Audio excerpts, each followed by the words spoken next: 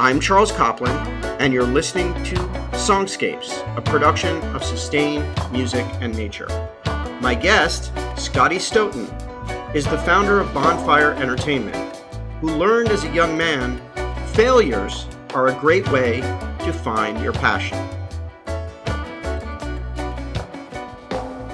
Luckily, at an early age, I realized the importance of just finding your passion and being okay with failing along the way, as long as you never give up that dream, and also realizing that you might change your dream and you don't know what you are going to do forever, but whatever you're doing, do it with your full heart and your full head and your full toolkit of passion, because any way you end up, it'll feel right if you follow that. So I've kind of had that mantra, and I moved to Colorado and got into music, started playing music, which I didn't really have any background in, was drawn to it. More the energy and the connections that were made and that intangible sense of magic that you would feel, whether it was at a drum circle or a concert. And so that, along my journey, combined with an exposure to the river culture and playing shows with one of my bands a long time ago alongside the Colorado River in a venue. And I was really enamored and blown away by the power of the music inserted with Mother Nature. Growing up on the East Coast, most of the concerts I went to were bars, clubs, stadiums. So coming out to Colorado, I was like, wow, this is the most important influence and character involved with all of this. And so I saw the music unfold in front of, bikers and fishermen and hippies and yuppies and ranchers and river rats. We'd come together on the side of the river and join into the celebration, and inhibitions were gone, connections were forged, and the feeling you'd have when you left these weekends was something I've been chasing ever since, which has led me to follow my passion in music, river culture, community, etc. And always looking for the opportunity and the challenge.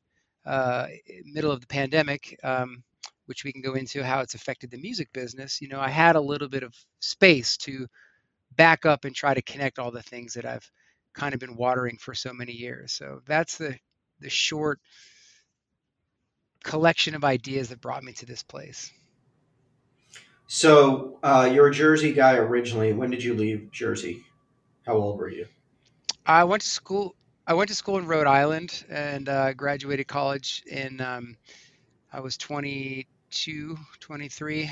Had spent some time traveling around the world surfing. That was my early passion in life.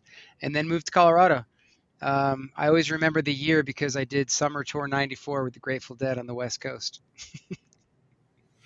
Yeah, and I was going to get to the Grateful Dead, but let's just jump to it because my research tells me you're selling grilled cheese sandwiches on the road following the Dead. So you got to tell us about that.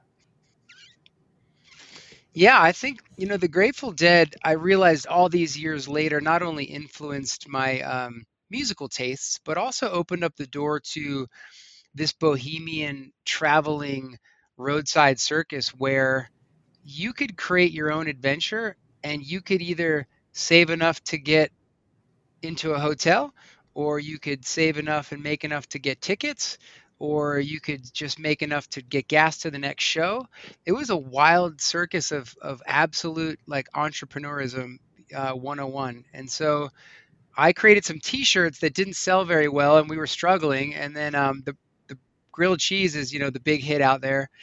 But I took a new twist on it and steamed up some broccoli and shaved up some garlic and got some better bread and was doing these wholesome broccoli garlic grilled cheeses. And I think my record at the Oregon, I forget the name of the stadium, we were in Eugene. I think I went through 22 loaves of bread in a couple hours before a show out there, and it was awesome. So that was our shtick, the broccoli garlic grilled cheeses, and I really love the freedom to be able to, gain that which you put in. Do you have any intelligence or insight that your concoction reached the lips of Jerry, Bob, Phil, Bill, Mickey? Do you have any sense whether the grilled cheese actually got to the band? Well, I don't think so, but years Let's later, let's believe that it did. Let's believe that it did. yeah, I had the discussion with Bill Kreutzmann years later.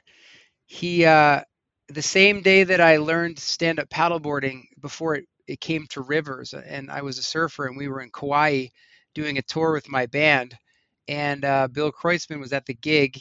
He ended up sitting in with us for 3 shows, and then came to my birthday party on our front porch for a jam at sunset in Hanalei Bay, talking about stories about the Grateful Dead and explaining my experience. And it was pretty magical to catch up with him and kind of complete the journey from the Grateful Dead grilled cheese days to playing reggae music with Bill Kreutzmann on the front porch.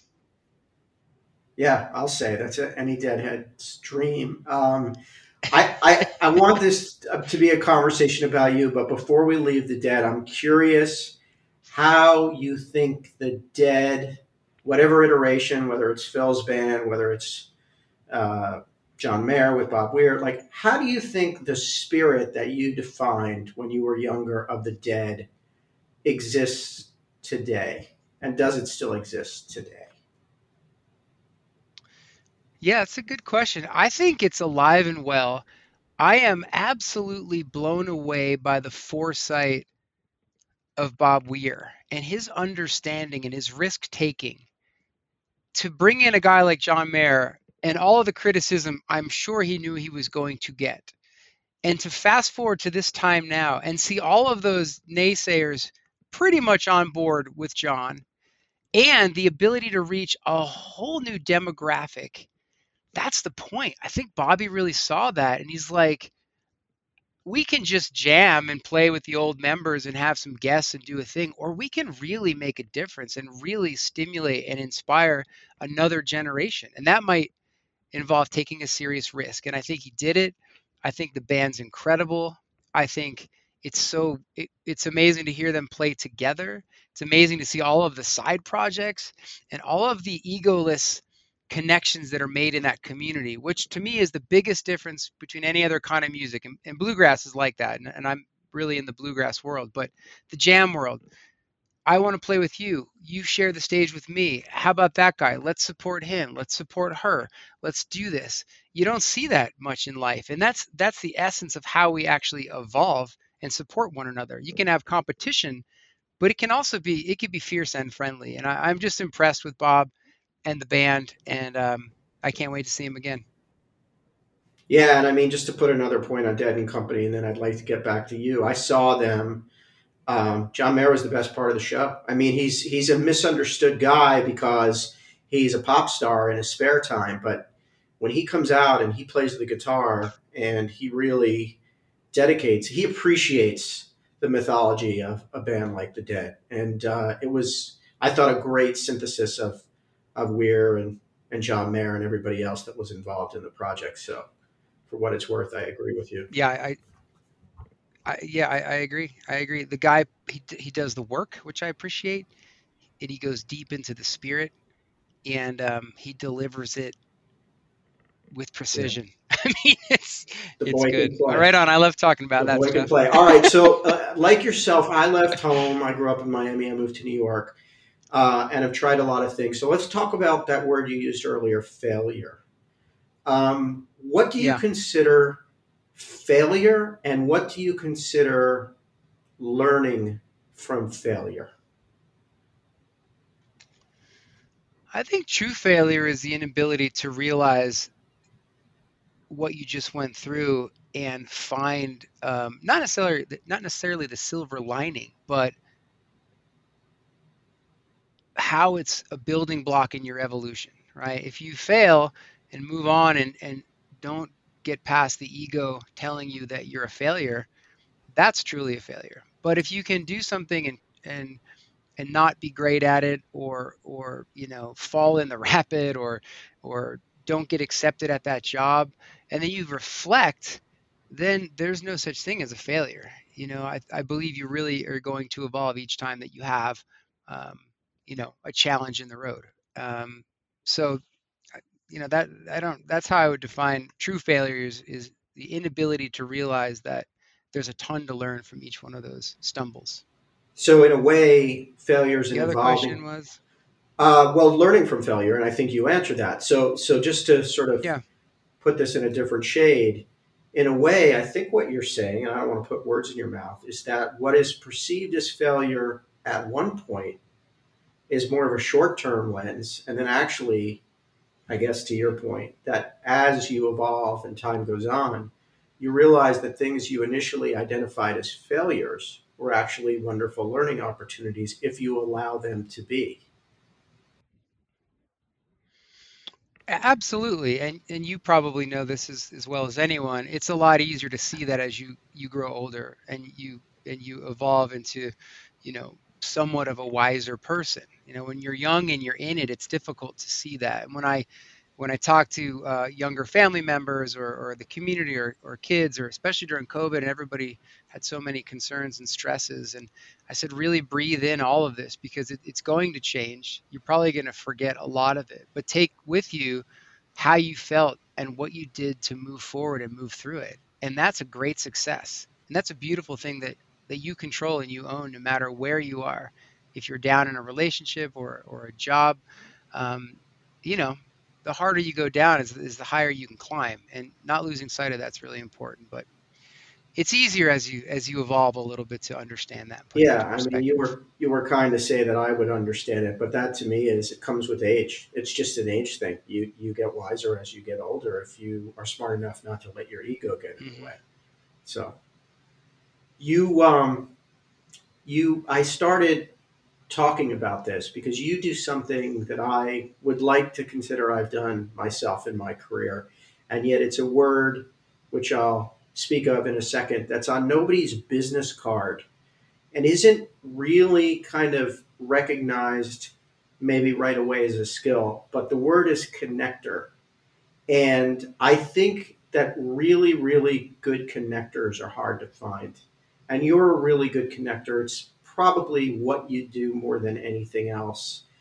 Can you talk about connection and being a connector and what are the sort of requisite skills, talents, and learnings that come along with being a connector?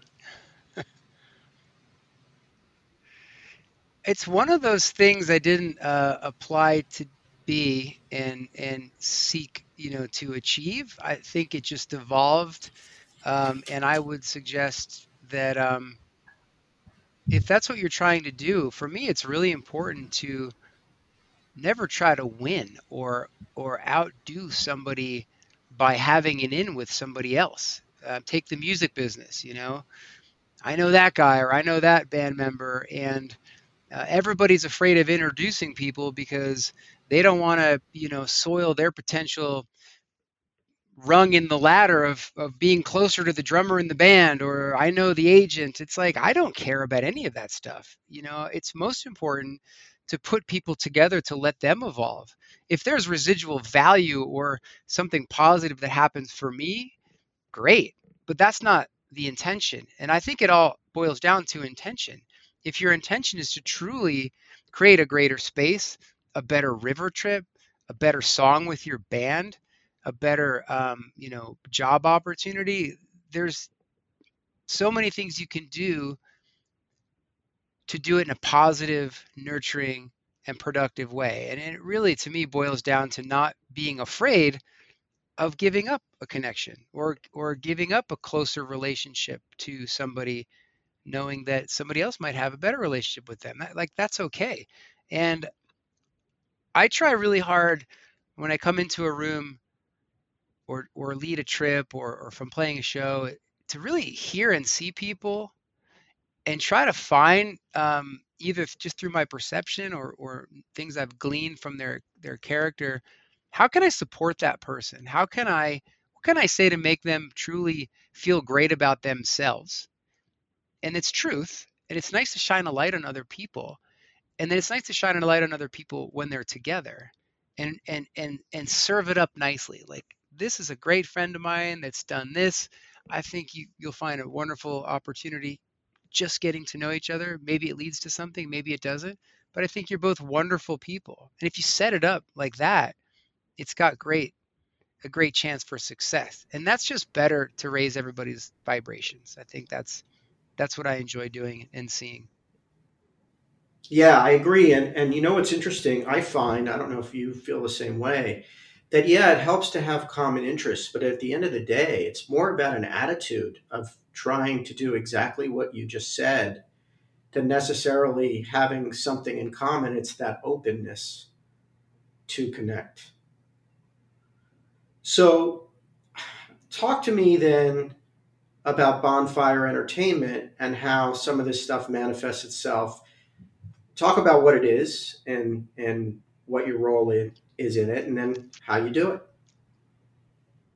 Yeah, I think Bonfire Entertainment has finally come into its own as a younger guy, going from touring with the Dead to trying to make it as a band to producing a show or putting on a gig, then getting involved with the Rivers. I had a lot of interest in things that I loved doing. And as I stepped away from the touring life and realizing that that's not my true gift, and I'm not, I'm never going to be at the highest level in that arena, I thought that producing events was really my calling. And so I started out with a company called 30th Street, which was the name of the street I grew up on Long Beach Island, New Jersey. And 30th Street Productions morphed into Bonfire Entertainment. At the beginning, Bonfire Entertainment was a hub for my band Bonfire Dub a little bit. It was a hub to put on a couple of shows. And then I created a festival called Camp Out for the Cause. So now Bonfire Entertainment put on Camp Out for the Cause. And then as I evolved Bonfire Entertainment, I created a festival called Winter Wondergrass. And at that time, I made the decision to have that and anything else I created stand on its own. So instead of having, Bonfire Entertainment Presents or whatever, I wanted to be more mysterious about it and let each brand and entity evolve on its own. So I had Winter Wondergrass Colorado, and then I launched Winter Wondergrass California and Winter Wondergrass Vermont, and then River Wondergrass, and all these different things. In the meantime, keeping Bonfire Entertainment alive as a kind of umbrella organization. And then, oddly enough, this year, as we created the River Wondergrass and truly combined my other two businesses and passions, stand up paddleboarding and river adventures, and created River Wondergrass, it all made sense to kind of bring together everything under the Bonfire Entertainment umbrella. So now, I don't know if we're a production company or an event company or a lifestyle company. I just think we're a community. And I want people to know if Bonfire Entertainment's involved, you're getting my full attention, my full care and passion about the event. And, we're gonna keep something, we're gonna create something magical for you. So that's kind of been the evolution of Bonfire Entertainment. And, here we are now. But even I'm about to launch a couple of brand new things, and somebody was asking me like, "Is this Bonfire Presents, or do you want to be on the poster?" I'm like, "There's no need for logos on the. It's the place, it's the band, it's the date. Like we need to simplify things and not be so concerned about who we are and what we're called, but what we do." Stay with us for more of my conversation with Scotty Stoughton and this message from Sustain.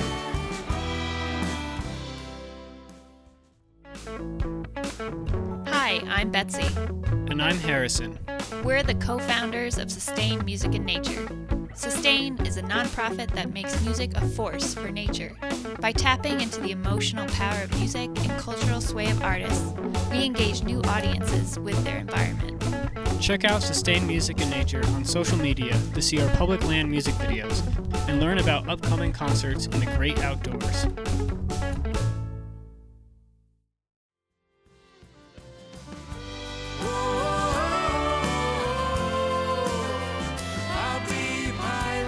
My guest, Scotty Stoughton, is the founder of Bonfire Entertainment, and I asked him about his favorite event.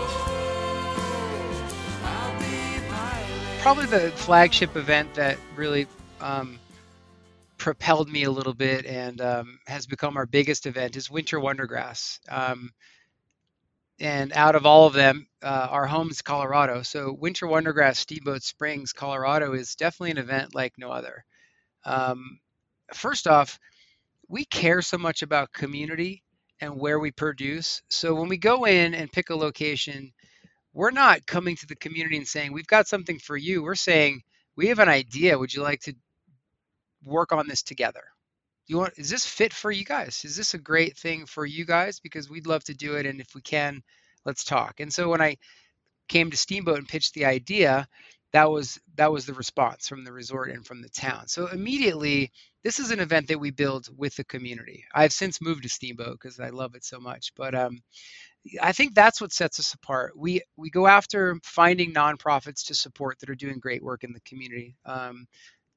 Supporting local underprivileged kids, or if it's an international philanthropic organization, we love to tie in with groups doing great things. So our intention to do this festival, and this I think sets me apart from any other promoter, like I don't care if I make money, and that's not the objective.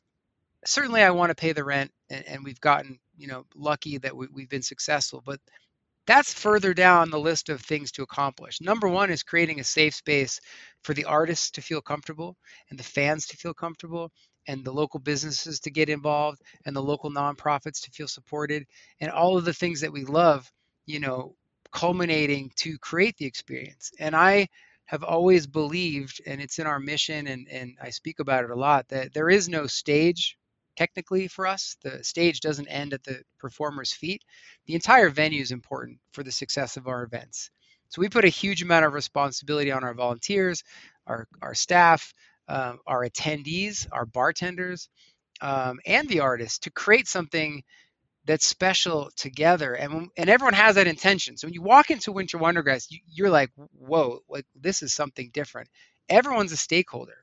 I'll never, ever forget, no matter what level of success I might achieve, that the most important thing is the person that's worked their tail off and they've struggled to buy a ticket and struggled to get a hotel room, and they get it, they travel, they journey, they get there, they see their friends, they load into the condo, they get to the festival, they nudge their way to the front row, they see their favorite band, they catch their favorite song, their expression, that energy, that intangible like essence of a music festival, that's the most important thing. Nothing else is important as that. Now we've got VIP and we've got sponsors, and that's important, but we never lose sight of that. And so, I think when you come to our festival, you'll feel supported.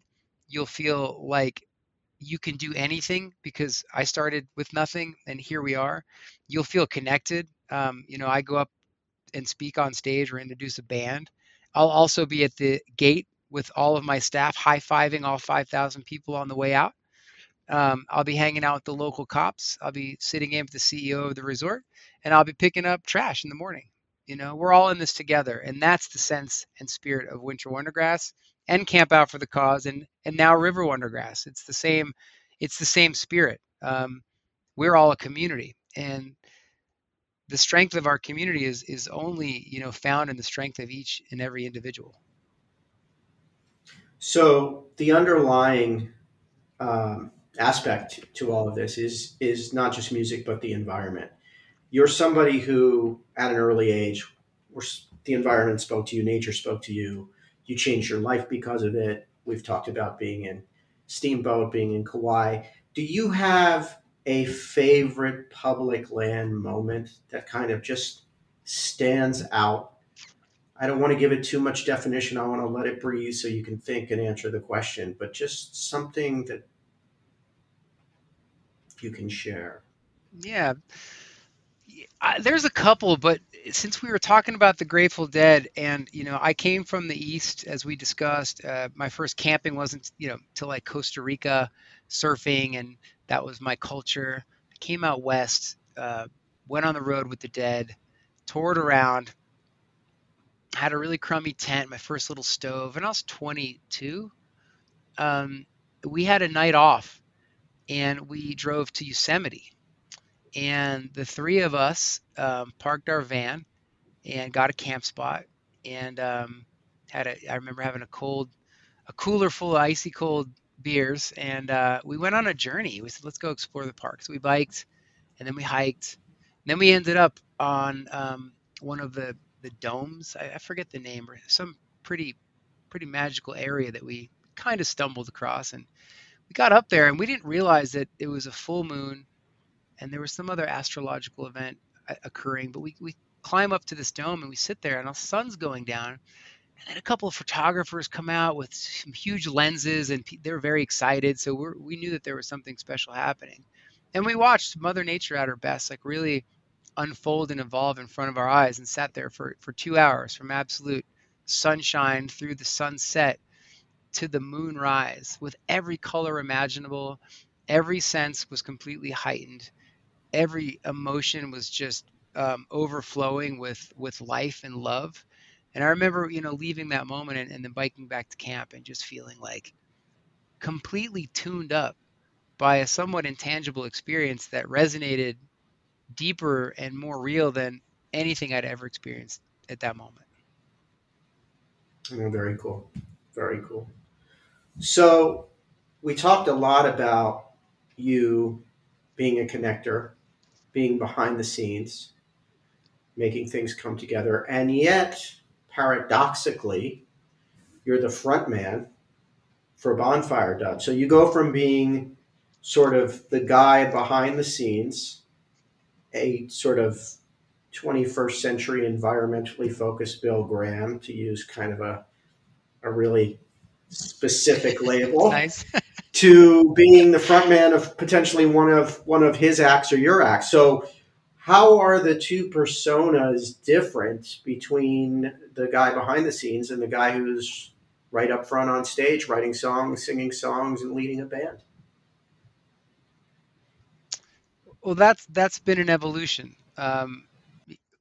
When I was really trying to be an artist in the late 90s and fronting the band, I was more akin to like an Anthony Kiedis style of just pure energy, complete emotion, connection with the audience. And certainly my ego was a lot more present then. And I was desiring to attain not only writing a better song, but probably more to try to get a record deal.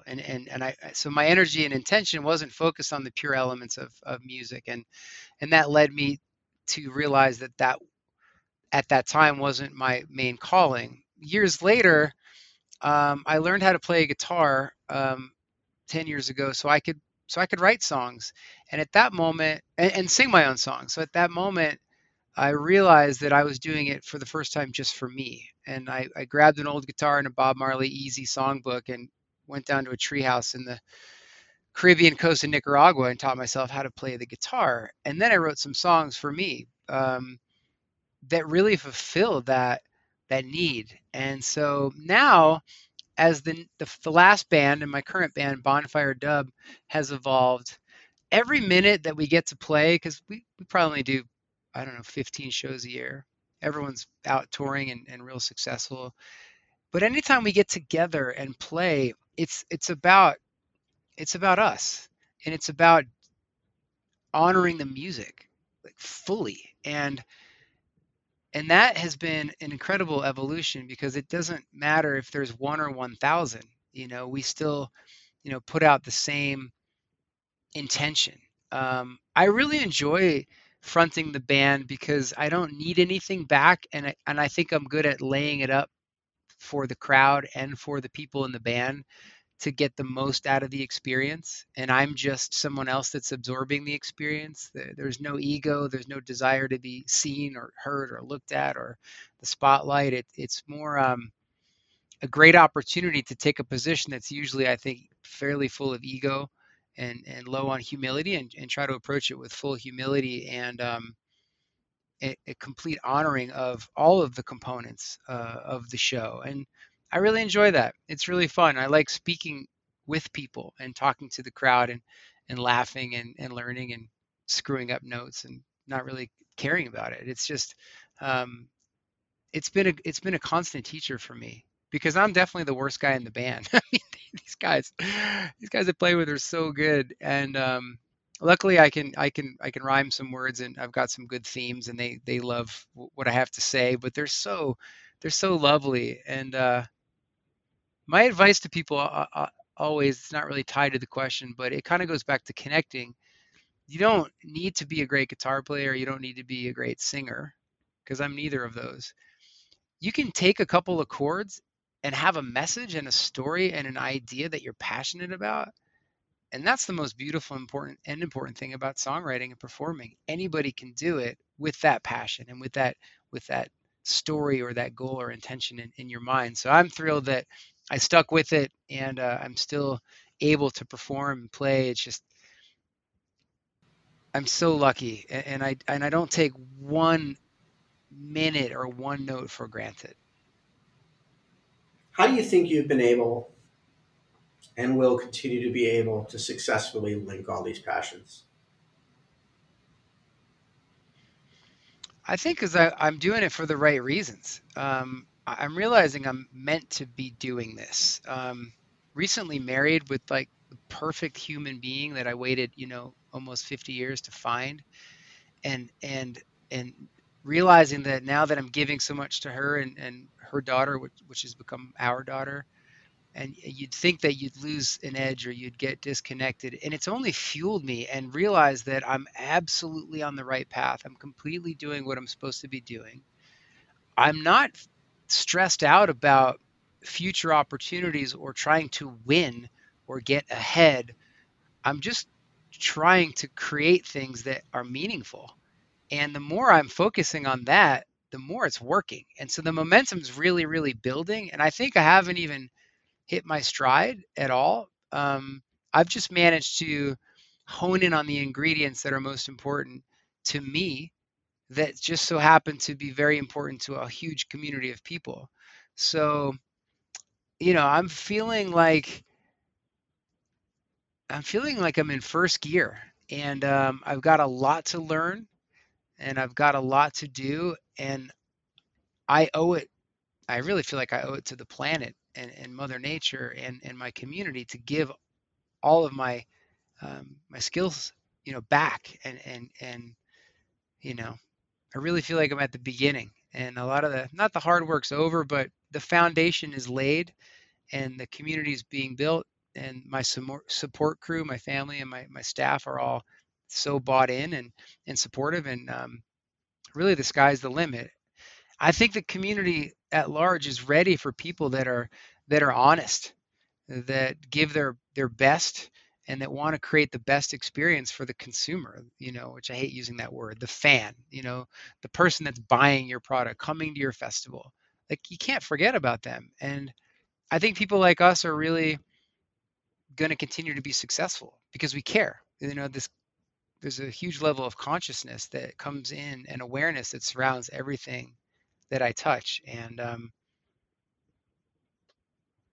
it keeps me really, really inspired. So I'll never lose my inspiration or my intention. And I've had a rough road this year. I've been in some dark places, but even in the midst of it, when my ego was telling me to get out or run or poor me, I'm able to disidentify with that, non-reality, and realize that you can make anything, and you can also feel down about it and crummy. It's okay too, but don't let that own you. And so I feel the big things are coming. You think a lot of that darkness and now the positivity is a sense of optimism regarding COVID? Yeah, certainly that was a huge, light bulb that went off 2 weeks before my second festival, and I finally really became successful after risking everything and putting up my house for the festivals and losing a ton of money, and but just staying true to course, and just when we were over the hump and doing really well, and we canceled a festival, and when you do that 2 weeks out, you lose a lot of money, and it's a big time to just go, okay, what do we do now? So instead of sitting around and sulking, I mean, I sulked a little bit, but I just went through it. I got the shingles right afterwards. So I had like a month of like some of the most severe and wicked kind of pain. Um, I was learning how to be a new dad with an interesting other dad that I had to remove my ego from to do the best thing for my daughter. And that's evolved and blossomed into the most beautiful thing I could have imagined. And, my wife, she was battling Lyme disease and then got COVID long haul. And so the talks about what happens if something, really bad happens to her, like what do we do? Like, it's a really, really deep important conversations and situations were addressed and understood. And to come through all of that has been one of the greatest layers of evolution I could have ever imagined. And to tie it into nature and all, I was in the Needles in Canyonlands last month, and my wife being so great, she's like, just go. Oh, you've got this camp spot, and stay as long as you want. It's just incredible. And I went out there, and this is one of the only people in the park. It was a snowing week, and nobody was there, and I got to hike the whole park almost alone while the snow was coming onto the canyon walls and then melting and then creating waterfalls everywhere.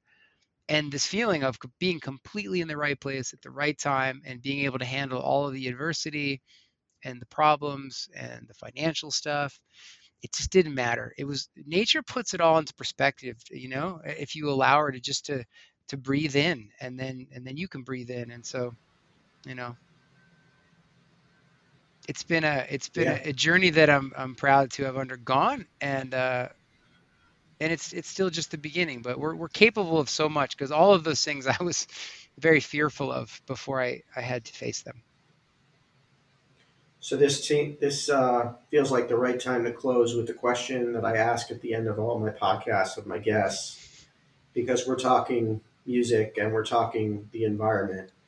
If there is a song that you sort of go to when you want to have a positive connection to nature, what would that be?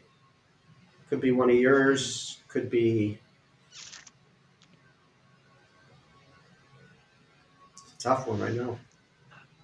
It's a tough one. I think I might have to give a two-part answer. I mean, I write a lot of songs about traveling and whatnot, so it's fun for me to regurgitate an experience I had in nature or around the world in some really remote place. Like, I've been recently playing a song called Kashmir that I wrote, because Kashmir, India is one of the most beautiful natural places I've ever seen, yet is just completely steeped in oppression and hardship.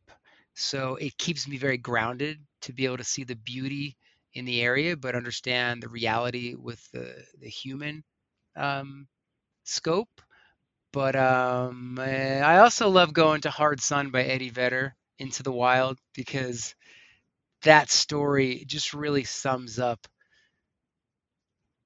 the human spirit in so many ways. And I learned it recently. I'm still working on it, but I love listening to that song.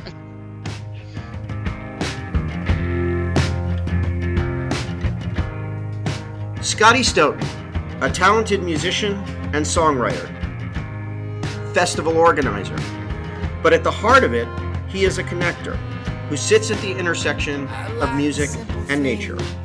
For more on Scotty, go to bonfireentertainment.com. I'm Charles Copland, and this has been Songscapes, a production of Sustain Music and Nature. For more, check out our socials at Sustain Music and Nature. Real sugar and spice.